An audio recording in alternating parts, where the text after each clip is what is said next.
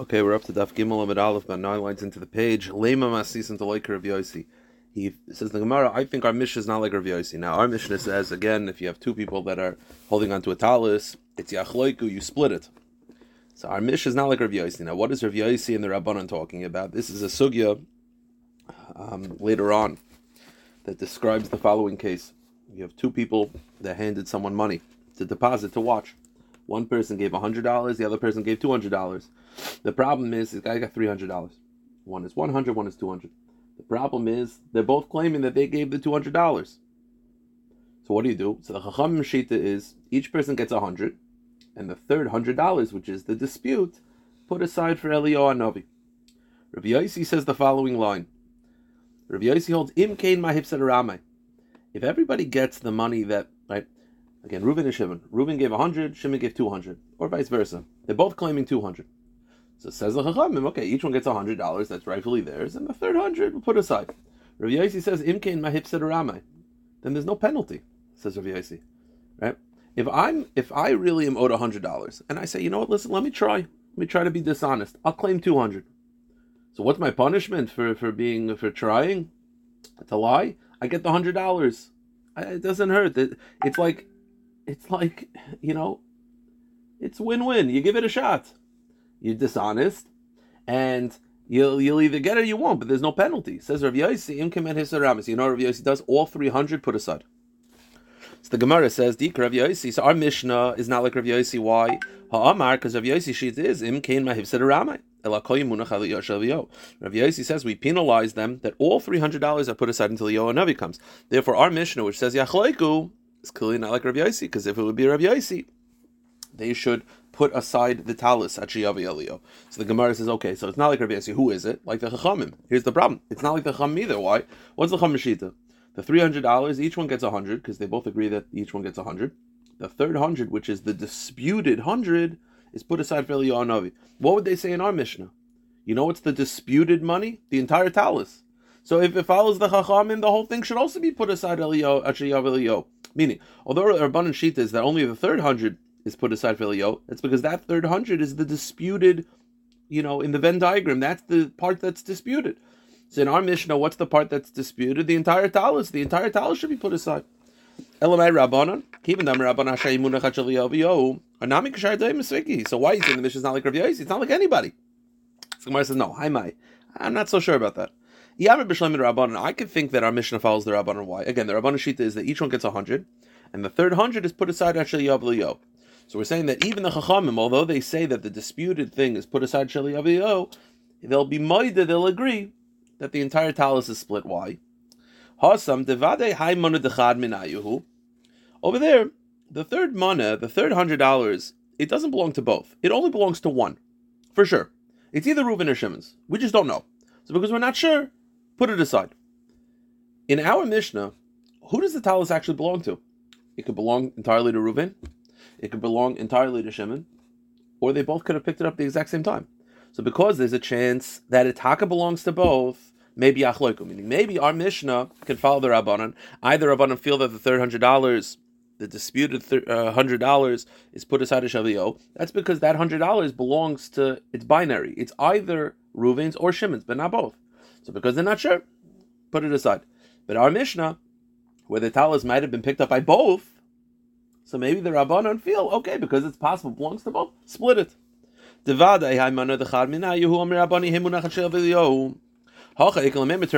here, because it's possible they both picked it up at the same time, therefore you should split it. But our Mishnah cannot be Rav Yosi. Why? Because again, Rav Yosi sheet is all 300 are put aside. We penalize them. Eli Amir Rav Yosi, it doesn't make sense.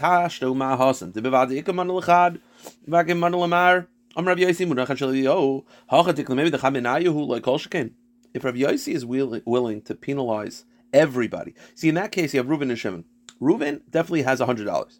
Shimon definitely has $100. The we're not sure about is the third 100. What does Rav Yosi say? Everybody loses everything. They penalize everybody. Reuven and Shimon, they take away what's for sure theirs. In our Mishnah, who actually owns the talis? I don't know. Maybe Reuven, maybe Shimon, maybe both. But I don't definitively know. If Rav Yosi is willing to penalize and take away something that is for sure theirs, shouldn't he penalize and take away something that you don't even know whose it belong to? In our Mishnah, you don't even know who the talis belongs to. Maybe it's entirely Reuben's, maybe it's entirely Shimon's. Rabbi Yossi should definitely penalize and take it away. The fact that he doesn't means our Mishnah is not like Rabbi Yossi. So Gemara says, no, I feel the Rabbi Yossi, our Mishnah can work with Rabbi Yossi. Hasam v'adei karame. Maybe in the case of the Mishnah, with the third 100, the reason why he penalizes everybody is because there's definitely a liar, right? Somebody's claiming more money. They're both claiming $200. There's definitely a liar. In our Mishnah, is there definitely a liar? No. Maybe they both picked it up at the same time. Meaning, maybe the reason why he penalizes over there so ferociously is because he's upset that there's a liar. But over here, there may not be a liar, so maybe that's why he's not motivated to penalize. So the first reason why our Mishnah can be Rabbi Yossi is because Rabbi Yossi doesn't penalize in our Mishnah because there's no definitive liar. Secondly, Inami, another reason why Rabbi Yossi could work with our Mishnah, even if you hold that our Mishnah does deal with a liar, what would be the case that our Mishnah deals with a liar? So it says Taisus, the case is where, right, why? How is it possible they're not lying? They both picked it up at the same time. What if Reuben says he picked it up on Sunday and Shimon says he picked it up on Monday? Definitely somebody's lying. Still, he could work with our Mishnah. Why? Hasam kanis le Rabbi Yossi the Ramai kechi deludi. Over there, Rabbi Yossi's penalty of taking all money from everybody, it's a big deterrent, and it'll stop people from lying, because you know you're going to lose everything. You're not going to do it. Over here, when it comes to a lost object, what will be the purpose of the penalty? Right, over there, he's penalizing because the penalty would actually be a deterrent. I'm not gonna potentially lie and try to claim the second 100 if it means losing the 100 I have. But in our Mishnah, would it be a deterrent? I pick up a lost object, someone else wants it. So he says, okay, he'll lie. What's the worst that could happen? So you take away the lost object. What penalty? It's not like I'm not losing money anyway. Maybe the reason why Rabbi Yossi doesn't penalize in Amisha is because there's no purpose in penalizing. It won't work. It's not a deterrent. Meaning in the case of Rabbi Yossi's case, it makes sense to penalize because you're taking away what's rightfully theirs. That's a deterrent. In our Mishnah, what's the worst case scenario? So I don't end up with a lost object? Okay, no. Not losing money. Says the Gemara, wait a minute. If you remember in yesterday's daf, we said that there's two cases in the Mishnah. One is a lost object, and the second is a purchase. Both purchased an item, both paid $10 for a lamp. One of them gave money willingly, one of them forced money onto the store owner. He doesn't remember who gave him the money. That penalty would, if let's say the penalty was nobody gets anything and all the money is lost, the $20, the lamp, all put aside at Sheyav Elio, that would penalize. So if you're telling me the first reason, there's two reasons why Rabbi Yossi can work in our Mishnah. One is that he doesn't penalize because there's no definitive lie. Okay. But the second reason was he's not penalizing in our Mishnah because it's not going to work. It's not losing money anyway. It's not a deterrent. That's not true. In the case of Mekach Umemkar, it is a deterrent. The Gemara says, Metziah, Mekach Umemkar Me'ek L'Memar, Elo Mechvaydim Mishim Menkar. You're right. Scratch that. We're going to stick with the first reason why Rabbi Yossi can work with our Mishnah, that the reason why he penalizes over there is because there's a definitive liar. Our Mishnah is no definitive liar, therefore he doesn't penalize. Okay. Now here is the Gemara's kasha. We mentioned yesterday sugya of benanis, that the case was that I go to a store owner and I say, hey, I'll pay you $100. I owe you $100. Feed my workers. The next day I get a bill from the store owner. He says that he paid the workers. The workers say they didn't get the money. So the workers want the $100. The store owner wants the $100. Somebody's lying. So Benanes feels we don't make them swear. But let's go to the Chacham. They both swear. And then I pay $100 to each. Let me ask you a question. That's a case where there's lying. That's a case where it would be a perfect deterrent. Why don't we say all the money is put aside as Shevi Elio? Right? The Rabbanan and Rav Yossi agree that when there's money, when there's a liar, we penalize. Now the Rabbanan only penalize the third 100. Rav Yossi penalizes everything. But why am I paying $100 to my workers and $100 to the store owner? Why don't we just say all the money is put aside as Shevi Elio? Right? You want to penalize liars? There's liars here. So when I says Bein Rabbanan and Rav Yossi. The halacha is that the workers swear and get the $100. The store swears and they get the $100.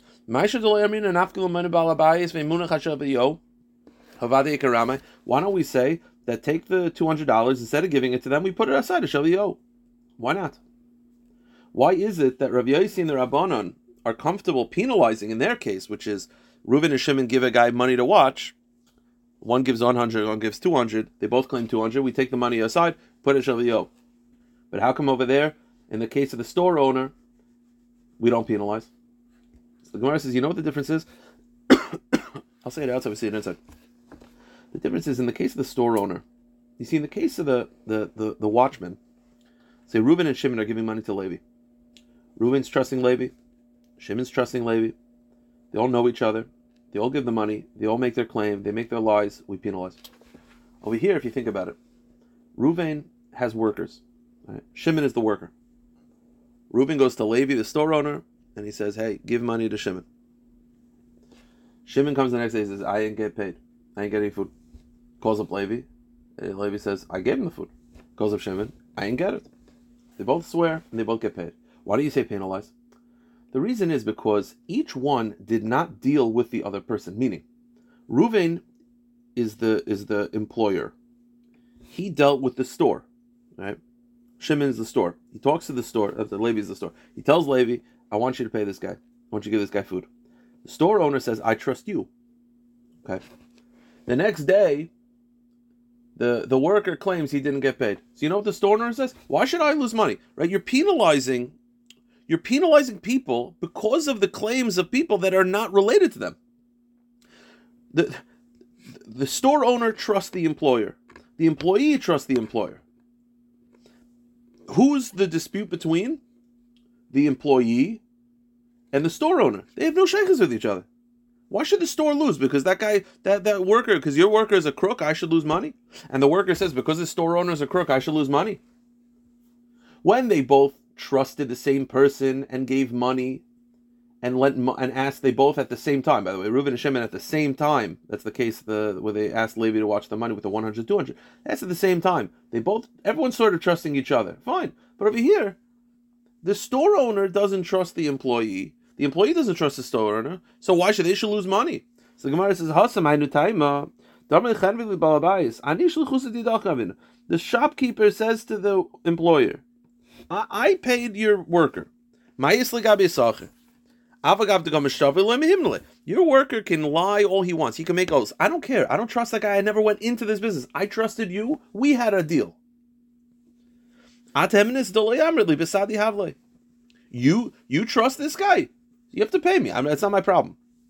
And the employee also says, he says to the employer, I work for you. I was entitled to get paid. What do I? So you trust the shopkeeper to pay me, and he's dishonest. He could swear he wants. I don't trust him. That's the chiluk. Okay, so from here until the end of the daf, we're dealing with a concept called moide b'mikzas hatayna. Moide b'mikzas hatayna means that you're obligated to swear biblically only if you're moide b'mikzas. So if, let's say, Reuven says to Shimon, you owe me $100, and Shimon says, I owe you nothing, you're not obligated mid'oraisa to make a shvuah. But if Reuven says to Shimon, you owe me $100, and Shimon says, I owe you 50, I acknowledge I owe you 50, you're chayiv mid'oraisa to make a shvuah. Says Rav Chia, Tani Rav Chia is a chiddush. Let's say Reuven says to Shimon, you owe me $100. Shimon says, I owe you nothing. So far, no shvuah deraisa. Reuven brings Eidim that Shimon owes 50.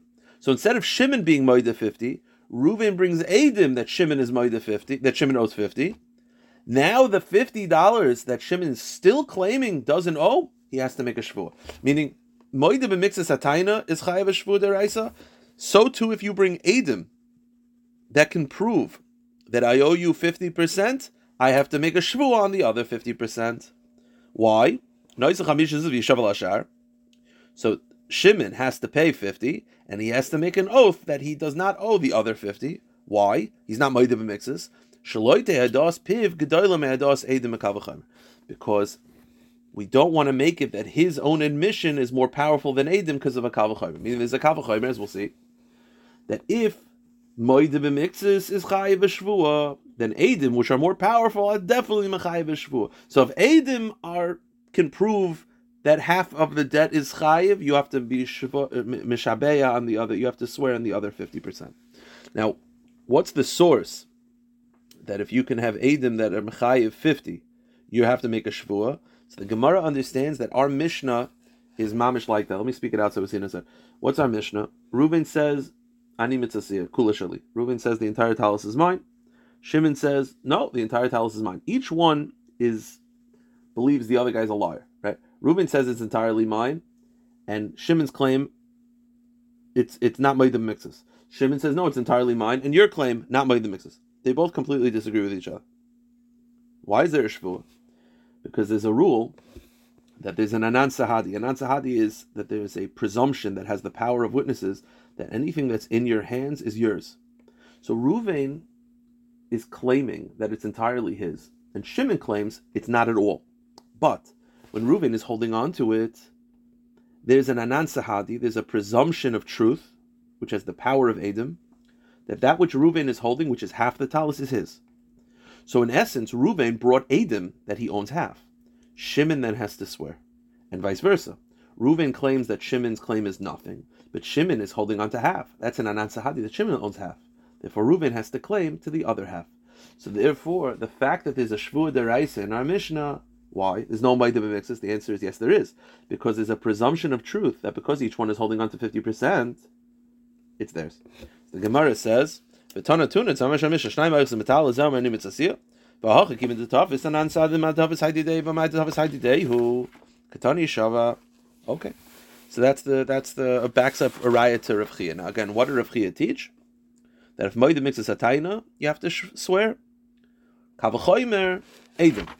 So the Gemara says, again, his lashon was, we don't want a declaration from his own mouth to be more powerful than Edom. Meaning, if ma'ida b'mixus, which his own mouth is chayiv, kavachoymer Edom. Why do you need a kavachoymer? Because I'll tell you that, because I could actually argue that your mouth's admission should be greater than Edom, but a kavachoymer would tell us not like that. What would I say? Shaloi Tarma, because you might think Haidas Piv Hudaramya Rachmana Shvuah Kedaraba. And maybe the reason why you have to make a shvuah by Ma'ida V'Mixus is not when Edom say it, only when you say it. Why? We've had this before in Baba Kama. What is the svara? What is the rationale that if a person is Ma'ida to have to claim, he has to make a shvuah? What's the rationale? The rationale is like this. If I lend you $100 and you say I owe you nothing, I paid back, I owe you nothing. That is a level, I did you a favor. And for you to completely deny it, that is a level of chutzpah, like probably telling the truth. But if you deny 50%, says Rabbi, the real svara is, you want to just deny it entirely. But that's a level of chutzpah you can't face. Really, you owe me all of it. Now, you wanted to get out of it, but you can't. So really, you owe me all of it. So why don't you just admit to all of it? You admit to half because you don't have the money right now. So you admit to $50. And you think to yourself, you rationalize it, by the time I get $50, I'll tell him the truth and I'll get the rest of the money. So if you denied it entirely, that's a level of chutzpah, like, whoa. But if you're ma'ida b'mixus, you can't deny it entirely, like I did you a favor. You really owe him all of it. So why are you only admitting to half? Because you're trying to buy time. That's Rabba's svara. Now if that's the case, then that's only true when you yourself are ma'ida. But if I'm denying it entirely, from the beginning to the end, a level of chutzpah, probably telling the truth, and Edom come forward and say, I owe half, maybe I don't know, that's not ma'ida b'mixus. Meaning, if you go with Rabba's svara in a nutshell, in a vacuum, I would not have to swear when Edom come forward.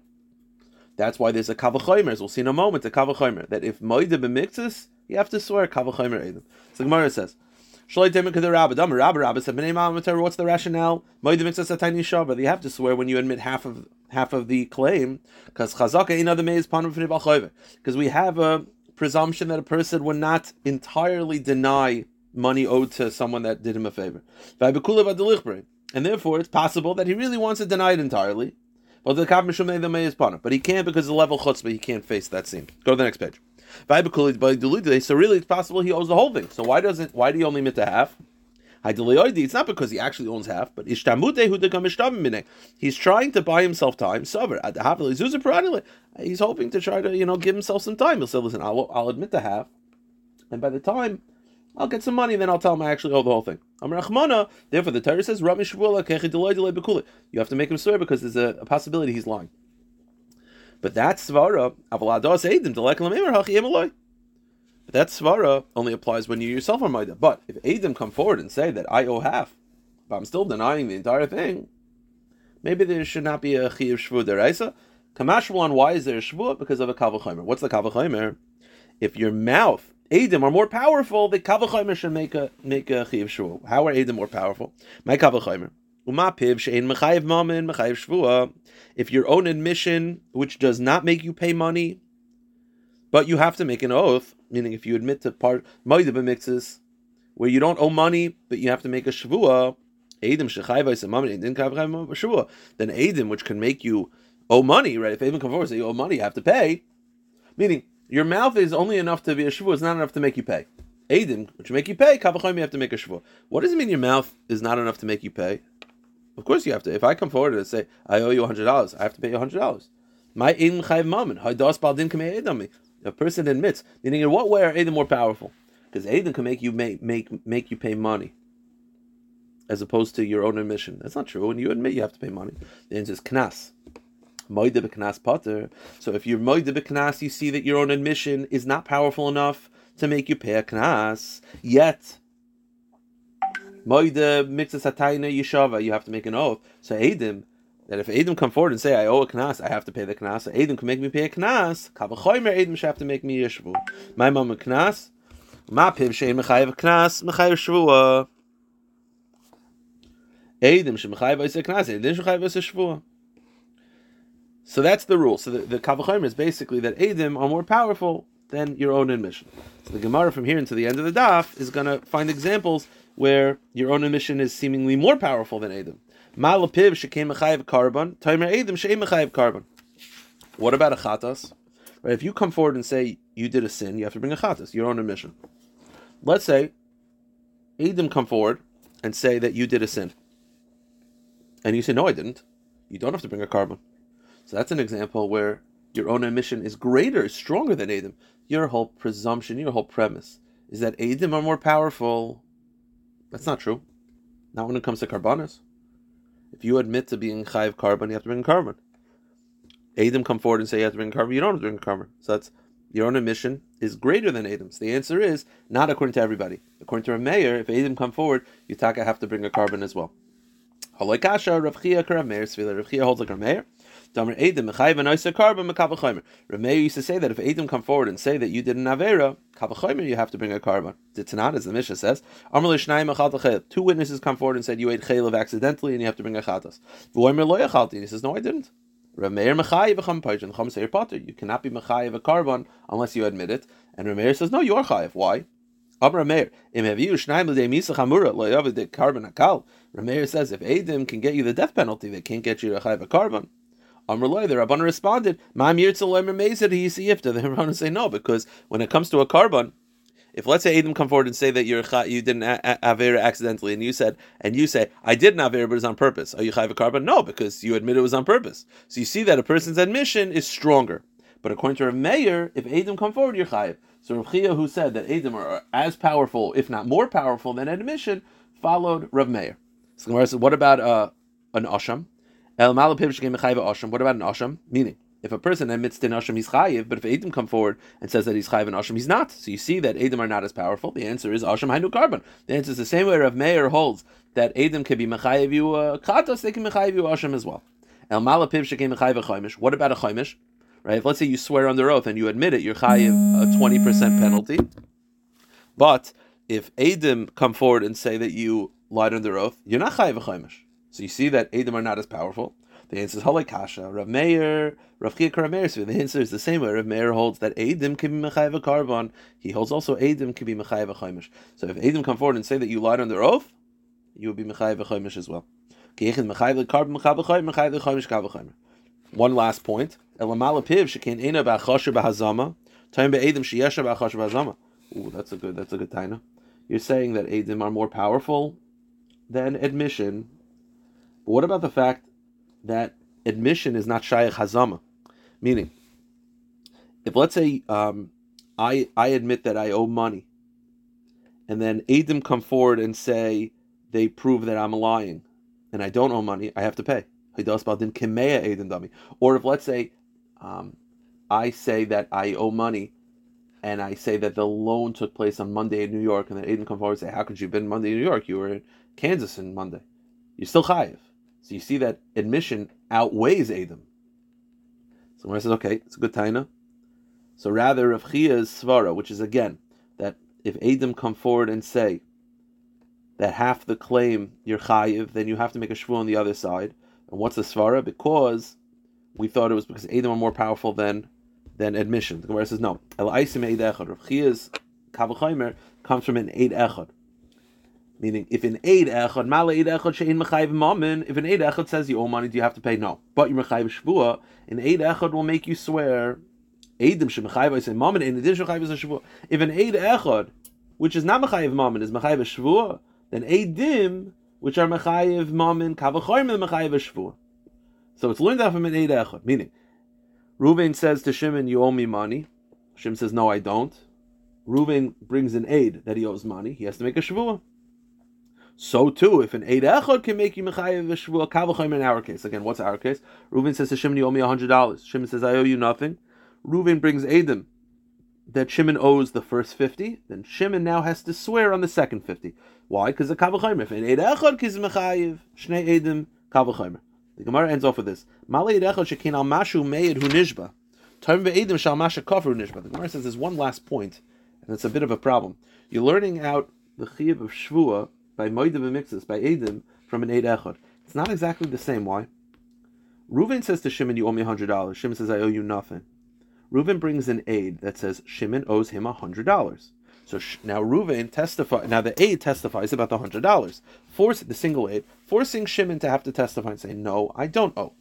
But at least Shimon and the aid are testifying about the same thing. In this case, though, Reuven says to Shimon, you owe me $100. Shimon says, no, I don't. Reuven brings aidim that the first $50 Shimon owes. Those $50 he owes. But now he has to swear on the other 50. The 50 that the Eidim are not testifying about. You see, by Eid Echad, that which the Eid is testifying about, the person has to swear. There's an overlap. You're testifying, I owe A, B, and C. I have to now swear about A, B, and C.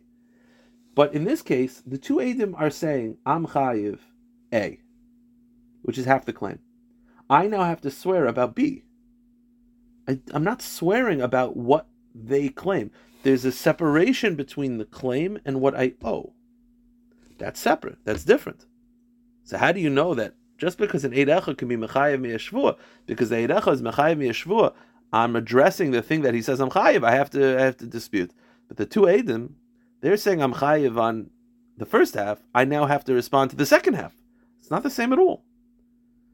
That's the Gemara's point. So you can't learn out from Eid Echad because that point is of contention. All right, we'll stop here.